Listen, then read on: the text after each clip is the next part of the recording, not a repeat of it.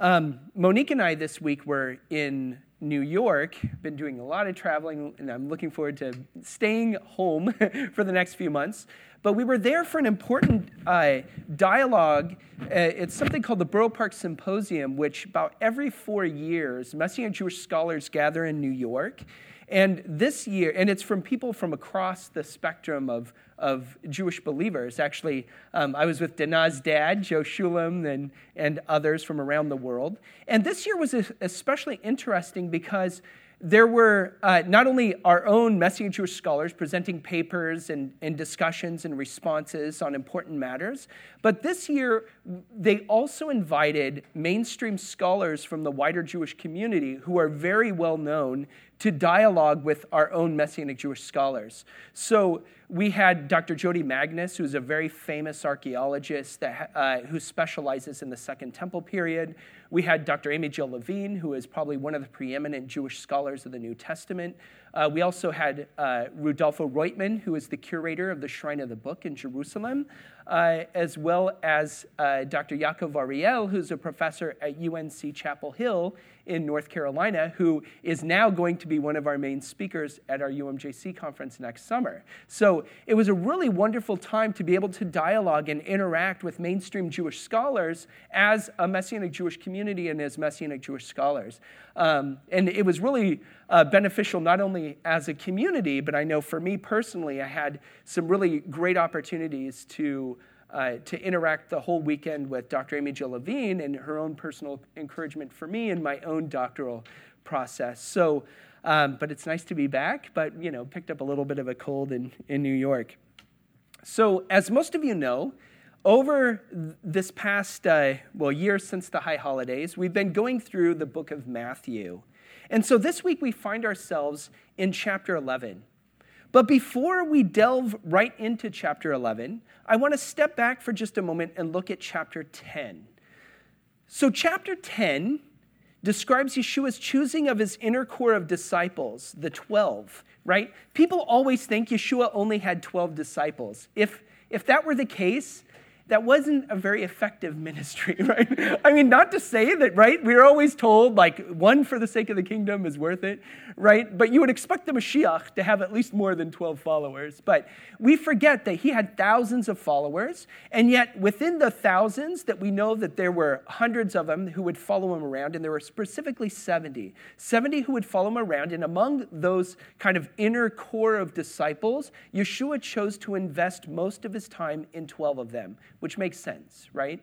That you pick a specific number of people to mentor and to disciple because you know that through them, then they can then reach out further. And that's exactly what happened, that those 12 people ended up changing the world, right? Turned it upside down. So chapter 10 describes Yeshua's choosing of his 12 inner core of disciples, and gave them spiritual authority, it says, to drive out unclean spirits and to heal every kind of disease and weakness. We also have his earliest teachings directed to his disciples, which are largely warnings to use discernment and to pay attention. But we also are taught some things that to some might seem pretty jarring, and many would like to ignore. So, of course, those are the ones I want to look at, right?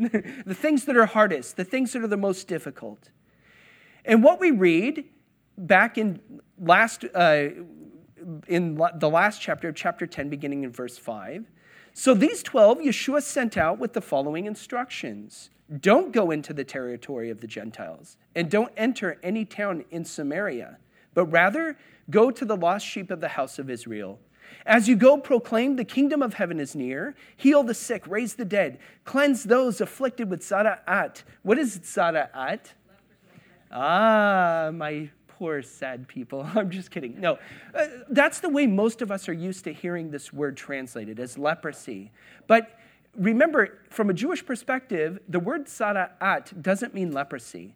Instead, it describes some kind of a spiritual disease that has a physical manifestation. And the reason why that's true, if you've heard sermons of mine before, as we talk about tzara'at, as the way it's talked about in the Torah, is if this were a skin disease that we knew about, then the way it's described does not make any sense in the Torah. You would never treat a physical skin disease the way that we do. For example, if you have a little bit of tzara'at, you are ritually impure.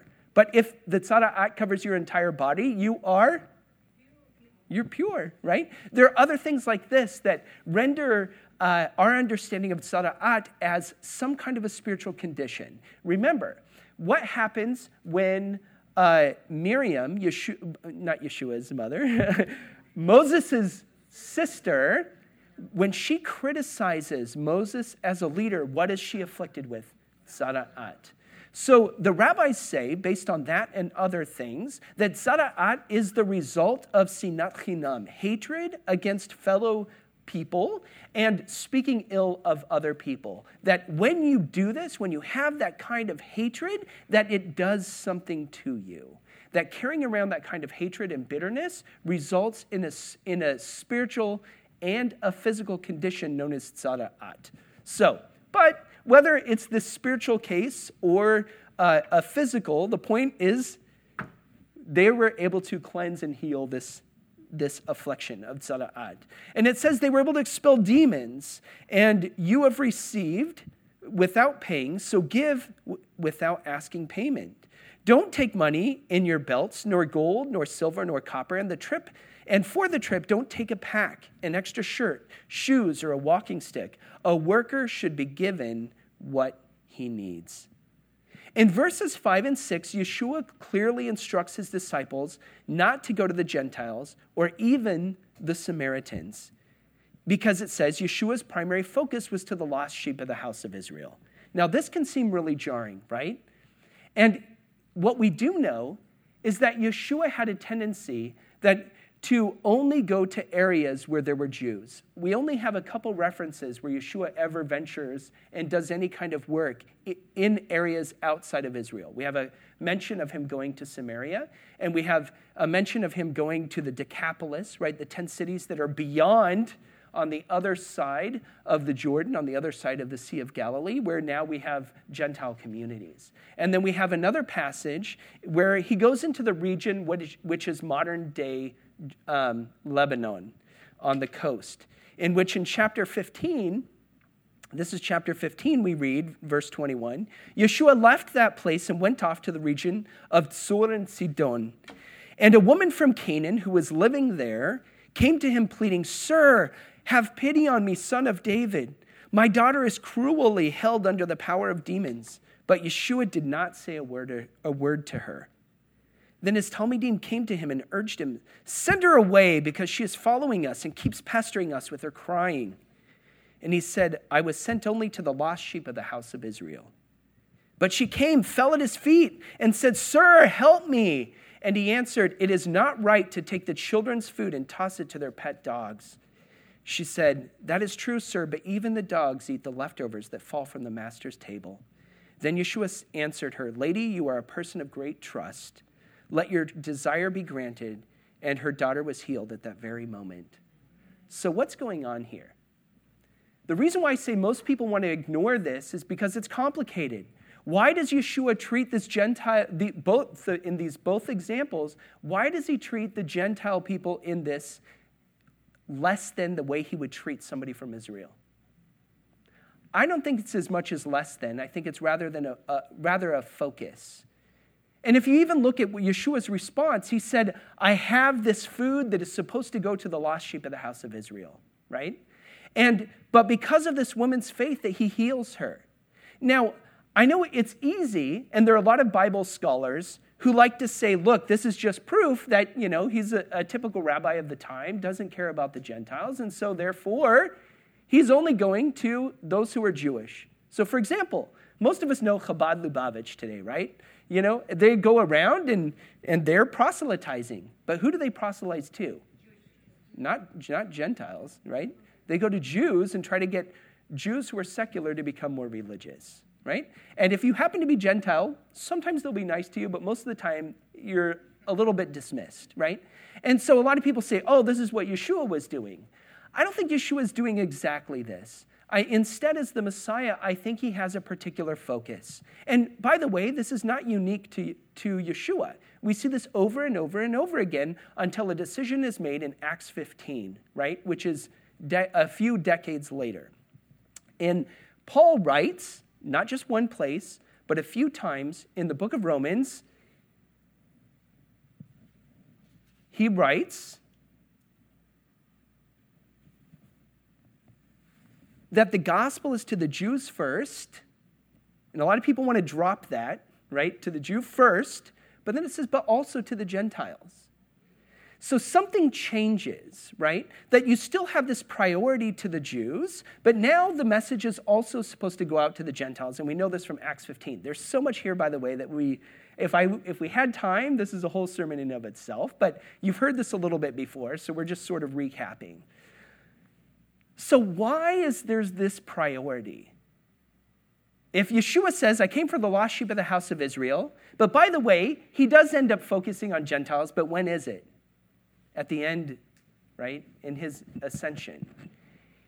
Right before he goes, he finally says, by the way, I'm changing the rules a little bit, right? Now don't only go to Israel. Now make disciples of all people into followers of Messiah, right? So even though Yeshua himself, his own personal priority was to Israel, he then sends his followers out to the nations. But he says, go first from, Judea, then Samaria, and then indeed to the uttermost parts of the earth, it says in the beginning of Acts. So there's still a priority, even in the way that they take the message out. First to Israel, then to Samaria. Why Samaritans? Because they're sort of almost Jews, right? They're this weird mix of people. Their religion is a form of Judaism, just not the right kind of Judaism, because it's not Jerusalem temple-based. It's, they have their own thing. And they're mixed, right? That they were mixed with other peoples of the world. So they were kind of viewed as like sort of tainted because they weren't fully Jewish from their perspective. Now, I know that sounds harsh in the way that we view things today, but this is an actual expanding of the kingdom and should be viewed in a healthy, prophetic way. Because what Yeshua is doing is the reason why Paul and Yeshua and the disciples had this priority. Why is it? Is it because they were racist or any kind of thing that we'd like to put a label on them? No, it's a priority of covenant. Until Yeshua, who are the people that have a covenant relationship with God? Jews, right? And the promises are to who? To Jews, right? Now, but what's interesting and the reason why this changes, the reason why Yeshua then expands his ministry is because we have these people called the prophets, right? And what is the job of a biblical prophet? So they have two primary roles. The primary role of a biblical prophet is not to tell the future. Right? It's not to tell the future. The role of a biblical prophet is to tell Israel, you are screwing up, and unless you change things, God is either going to reward or punish you, right? It's one of these two things. So if you change your ways, God will reward you. If you don't change your ways, God will punish you. Now, I'm not saying that they're not at times ways in which the prophets talk about a future time, but that's not their primary focus. Their primary focus is to call Israel back in the ways of covenant faithfulness. But in this covenant faithfulness, they do talk about a time in which this message will go out to everybody, right? For example, it's in the prophets that we have verses like, my house will be called a house of prayer for all people, right? And we have that the fullness of the knowledge of God will go out across the world as the water covers the earth, right? So it's in the prophets, not saying that there isn't a little bit in the Torah, but it's really in the prophets that all of a sudden we get this picture that God is not only concerned with Israel, but he's concerned with the nations of the world. But that doesn't quite happen completely yet. And it's not until Yeshua that the doors are opened, right? That veil in the temple is rent, which not only means Jews have access to God, but now so does everybody who puts their trust in Yeshua. And this is why Paul can then write based on the decision of Acts 15. What is Acts 15? This is, again, one of the most important chapters in the entire New Testament. It basically says you do not have to convert to Judaism in order to be a follower of Yeshua, right? That God loves you just as you are. And so therefore, Paul is able to write in Ephesians 2 and 3 that Gentiles, not through conversion, not through becoming Jews, simply through faith in Yeshua, have the same access to God as Jews do, and therefore share in the same spiritual rewards. And he calls the Gentiles co-heirs, right, to the promise. He doesn't call them Jews, right? They're not Jews, but they are simply through faith sharers in the rewards, the spiritual blessings of the Jewish people. This is pretty cool. So the priority is covenantal, but it's not meant to stop there, right? Instead, being the Messiah, Yeshua, part of being the Messiah is the Messiah of Israel, but you can't stop there, because if Yeshua really is the Messiah, he's the Messiah also for the world. And that's what ends up happening. The reason I mention this is because this also instructs the model and priority of a Messianic synagogue. We're not a typical congregation that follows Yeshua. We are, in one sense, of our theology, but a Messianic synagogue follows this covenantal priority of to the Jew first, but also for Gentiles, right? That's one of the things that makes Messianic synagogues unique. Now, let's jump in, for the sake of time, to chapter 11. After Yeshua had finished, it says in verse 1, chapter 11, after Yeshua had finished instructing the 12 Talmidim, he went on from there to teach and preach in the towns nearby. So what did it look like? It says that he went from there to preach in the towns. So what did he do in these towns? Well, the answer to that was back at the end of chapter 9, where it says in verse 35, Yeshua went about all the towns and villages, teaching in their synagogues. Where did he teach? In the synagogues. Proclaiming the good news of the kingdom and healing every kind of disease and weakness. And when he saw the crowds, he had compassion on them because they were harried and helpless like sheep without a shepherd. Then he said to his Talmidim, the harvest is rich, but the workers are few. Pray that the Lord of the harvest will send out workers to gather in his harvest. So this is what Yeshua was doing, right? He was going around, speaking in the synagogues, healing people, and preaching a message of inclusion.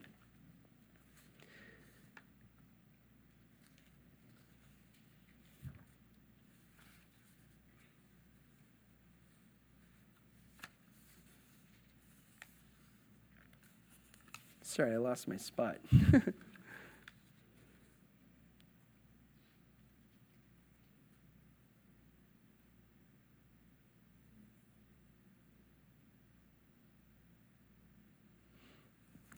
All right, so let's go on to, here we are. All right.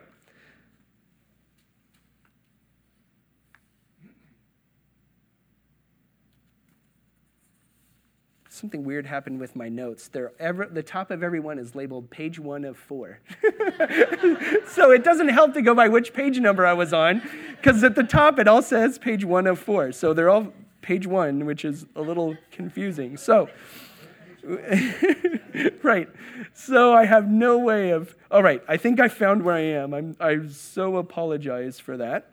You're probably on page 1 of 4. It all looks familiar, so I might have to just go with just opening the text and going from there. So, all right. This is so weird.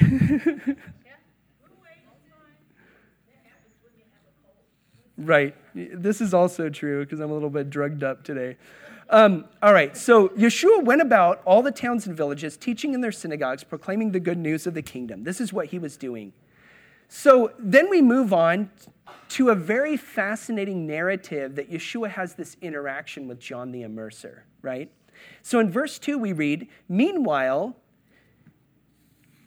John the Immerser, Yochanan HaMatbil, who had been put in prison, heard what the Messiah had been doing. So he sent a message to him through his Talmidim, asking, are you the one who is to come, or should we look for somebody else? I love this. For those of you who didn't hear my message a couple of months ago on John the Immerser, I really encourage you to go back and to listen to that message, because I believe John the Immerser is one of the most overlooked people in the entire New Testament. That apart from Yeshua, he is one of the most important people who ever lived. And how do we know that? Well, he had a lot of followers and he had a lot of influence. So unfortunately, and fortunately, because he did fulfill his role, everything usually the attention gets focused on Yeshua. And I'm not saying that that's not well-deserved, right? What I'm saying, though, is we've also lost the importance of John the Immerser. And we know of that decades later, we have an example in Acts where Priscilla and Aquila are working, and they come across a person who only knew of the immersion of John, right? So he only was half the story. And so they have to fill him in. I think this is,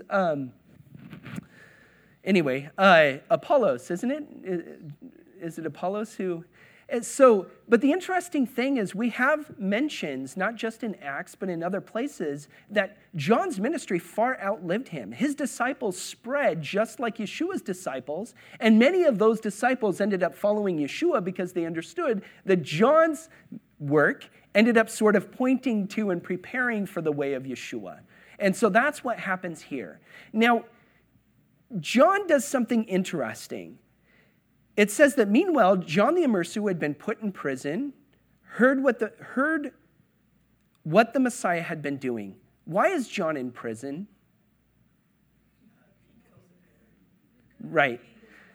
So if we look in Mark 6, it says, "For Herod had sent and had John arrested and chained in prison because of Herodias, the wife of his brother Philip. Herod had married her, but John had told him, 'It violates the Torah for you to marry your brother's wife.' So Herodias had a grudge against him and wanted him put to death, but she could not accomplish it, because Herod stood in awe of John and protected him, for he knew that he was a tzaddik, a holy man. Whenever he heard him, he became deeply disturbed, yet he liked to listen to him." So Herod did, because of his wife, have him arrested. Ultimately, he has him beheaded. But this didn't happen immediately. It wasn't like he was thrown in jail and then the next day he gets beheaded. Unfortunately, kind of like Paul, he ends up spending quite a bit of time in prison. And so while John is in prison, he sends a message to his cousin. And he basically says, "Hey, cuz, we grew up together. I want to know, are you really the Messiah?" That's the question he asks him. Are you the one that we are to expect, or should we look for somebody else, right? Are you it? Which makes sense. This isn't a question of questioning the faith of John, because remember, all of Yeshua's immediate family didn't believe he was the Messiah. It was only after his death and resurrection that they became followers as well. His mother kind of knew something was up, remember? Because it says she criticized him, but then it says she kept the matter in mind, right? Saying, there's something here a little bit. It's kind of like Joseph's dad, right? He scolds him after the dreams that you're going to bow down to me and I'm going to be kind of a big deal. And it says his father scolds him, but also keeps the matter in mind. Like, maybe he's right. Maybe there's something here that's going on. So this is what happens. Now, the response is fascinating. The response, as I've mentioned before in a previous sermon, that one on John the Immerser, that there's a little bit of a nod that happens in Yeshua's response. Yeshua doesn't say to the disciple of John who sent there with the message, "Why don't you just go back and tell John yes?" Anybody can say yes, right? Instead, he gives a response. He says, while John is in prison, he sends word to Yeshua through one of his disciples. And he says, Yeshua responds by saying, "Go and tell John what you are hearing and what you are seeing." He doesn't say, "Go back and tell him what I said." Instead, he says, "Go back and tell him what you are hearing and seeing. The blind see and the lame walk, the lepers are cleansed and the deaf hear, and the dead are being raised, and the poor hear the good news, and how blessed is anyone not offended by me." Remember, from a Jewish perspective, talk is always cheap. Actions speak louder than words. Don't listen to what I say. Instead, go back and tell John what you are witnessing and you are hearing. And what he does, Yeshua responds by quoting Isaiah 61. Isaiah 61 was interpreted at this time and later times as a messianic passage. This is a passage that the Messiah will do. So by Yeshua responding to John, he's telling him, this is what the Messiah is supposed to do. This is what you are witnessing and hearing. You do the math, right? If you are seeing these things, then I'm the Messiah. But he gives one more little subtle detail, a detail that is not in Isaiah 61, where it says, the dead are being raised. In Isaiah 61, that's missing except for one place. Yeshua responds with a messianic passage from Isaiah on purpose. Why? Because, as I mentioned, in Jewish thought, talk is cheap. Yeshua does not respond merely with words, but rather with a demonstration that he indeed is the Messiah. But Yeshua wants John to know for sure. So, Yeshua, knowing John, and the fact that most people believe that John spent time in Qumran, which is the site, right, and connected with the Dead Sea Scrolls. And so he adds a small detail that he knew that only John could catch. In his quote of Isaiah 61:1, Yeshua adds these words, the dead are being raised, in a detail, as I mentioned, not found in the Masoretic text, meaning like our common Bible of Isaiah 61. The only other place this particular phrasing of Isaiah 61:1 has ever been found with the added words, the dead are being raised, is in the Dead Sea Scrolls, in a text known as 4Q 521, which is just a fancy way to say K4. Q is the Qumran collection of manuscripts, and 521 is the number of the scroll that it's been found. So in my opinion, this was a sort of a personal nod or wink to John, adding greater emphasis in his response. Go tell John that you're seeing Isaiah 61 fulfilled. He didn't say Isaiah 61 because they didn't have chapters then, right? But instead, he cites the passage, and everybody would have known that he's talking about a messianic passage, and you are seeing this fulfilled, therefore, I'm the Messiah. But just in case you're questioning even that, I'm going to slip in this little detail that I know, John, that you'll catch that probably nobody else will, because it's something that you would have learned from your time at Qumran. Now, we don't have time to go into that. That's the other sermon, but it's a cool little detail. And then we go on here. As they were leaving, Yeshua began speaking about John to the crowds. What did you go out to the desert to see? Reeds swaying in the breeze? This is what was read earlier. No, then what did you go out to see? Someone who was well-dressed? Well-dressed people live in king's palaces. New? So why did you go out? To see a prophet? Yes, I tell you, he's much more than a prophet. This is the one whom the Tanakh says, see, I am sending out my messenger ahead of you, and he will prepare the way of the Lord. What is the text that Yeshua just cited there? Where's it from? It's from Malachi, right? Malachi chapter 3. Why is this significant? Well, let's just read just a few verses from Malachi chapter 3. Look, I am sending my messenger to clear the way before me, and the Lord whom you seek will suddenly come to his temple. Yes, the messenger of the covenant in whom you take such delight. Look, here he comes, says Adonai Tzvaot. And if we were to go to the very end of that chapter, it says, behold, I will send to you Elijah, the prophet, before the coming great and terrible day of Adonai. This is Elijah imagery. And why does that matter? Because remember earlier, John the Baptist is talked about in the imagery of Elijah, right? He wears camel's hair. He has a belt tied around his waist, and he eats locusts and honey out in the desert. This is exactly the same description as the prophet Eliyahu, as the prophet Elijah. And so there's an important connection that the Gospels want you to make with Elijah. Why do you have to have Elijah connected with the Messiah? Right, because Elijah is the one who's supposed to usher in the Messiah. This is why to this day, in Jewish tradition, we want to welcome Elijah. Why do we welcome Elijah? Because the idea is if Elijah shows up at our Seder, guess who's going to be with him? Mashiach, right? And this is even what we sing when we sing the Eliyahu HaNavi, right? Is we say, Bimhera v'amenu yavo elenu im Mashiach ben David. Come speedily and soon with Messiah, the son of David. And Luke tells us, the Gospel of Luke tells us that John the Immerser came in the spirit and power of Elijah, right? He wasn't a reincarnation of Elijah. Instead, he was the typology of Elijah who is going to, usher in the Messiah's first coming. And who do we know is going to usher in the second coming? It'll be straight up Elijah, right? Not somebody in the spirit and power of Eliyahu. It'll be Elijah himself. So Malachi here likens himself to Elijah. That's why he quotes that.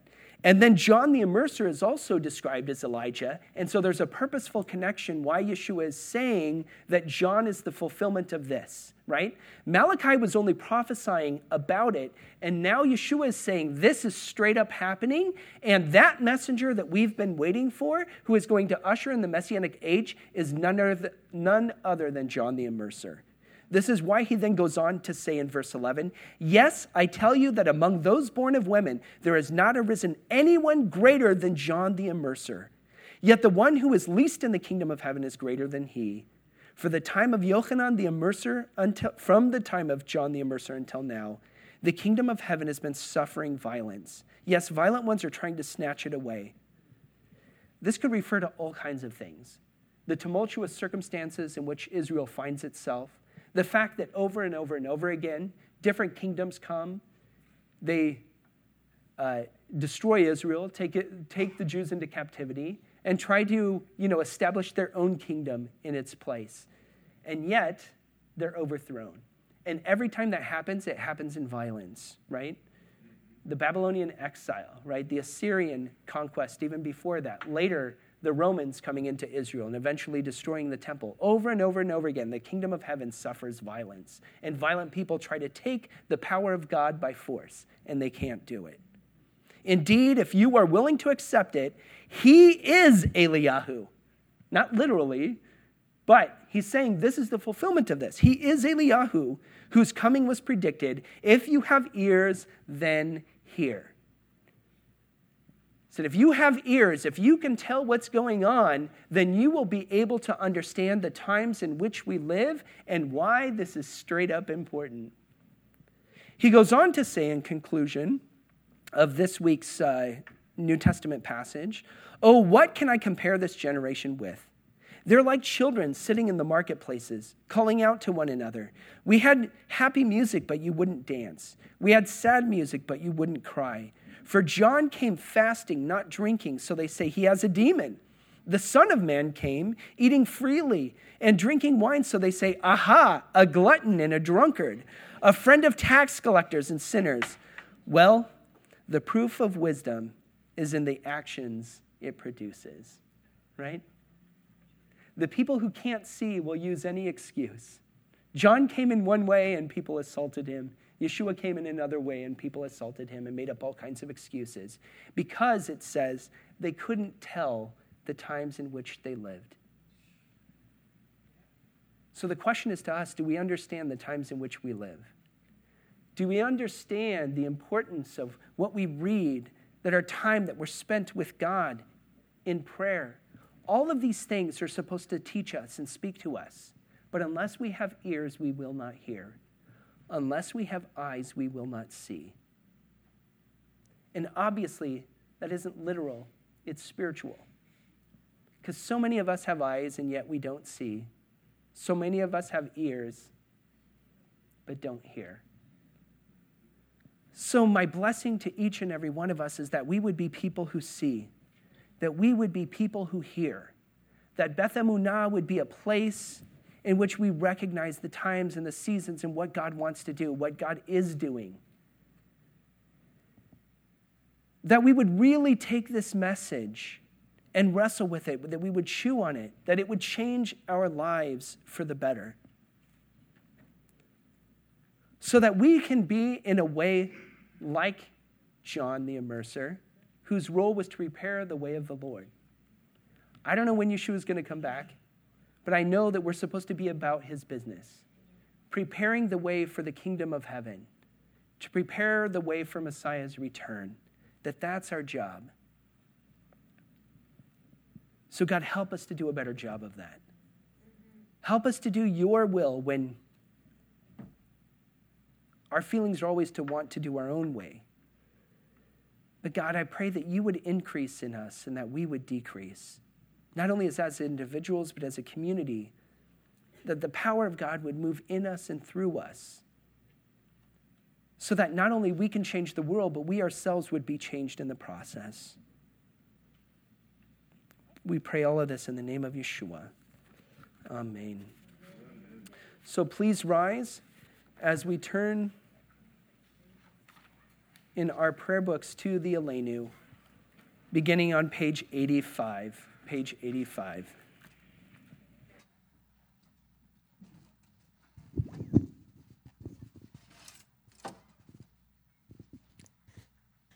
עלינו לשבח לאדון הכל, לתת גדולה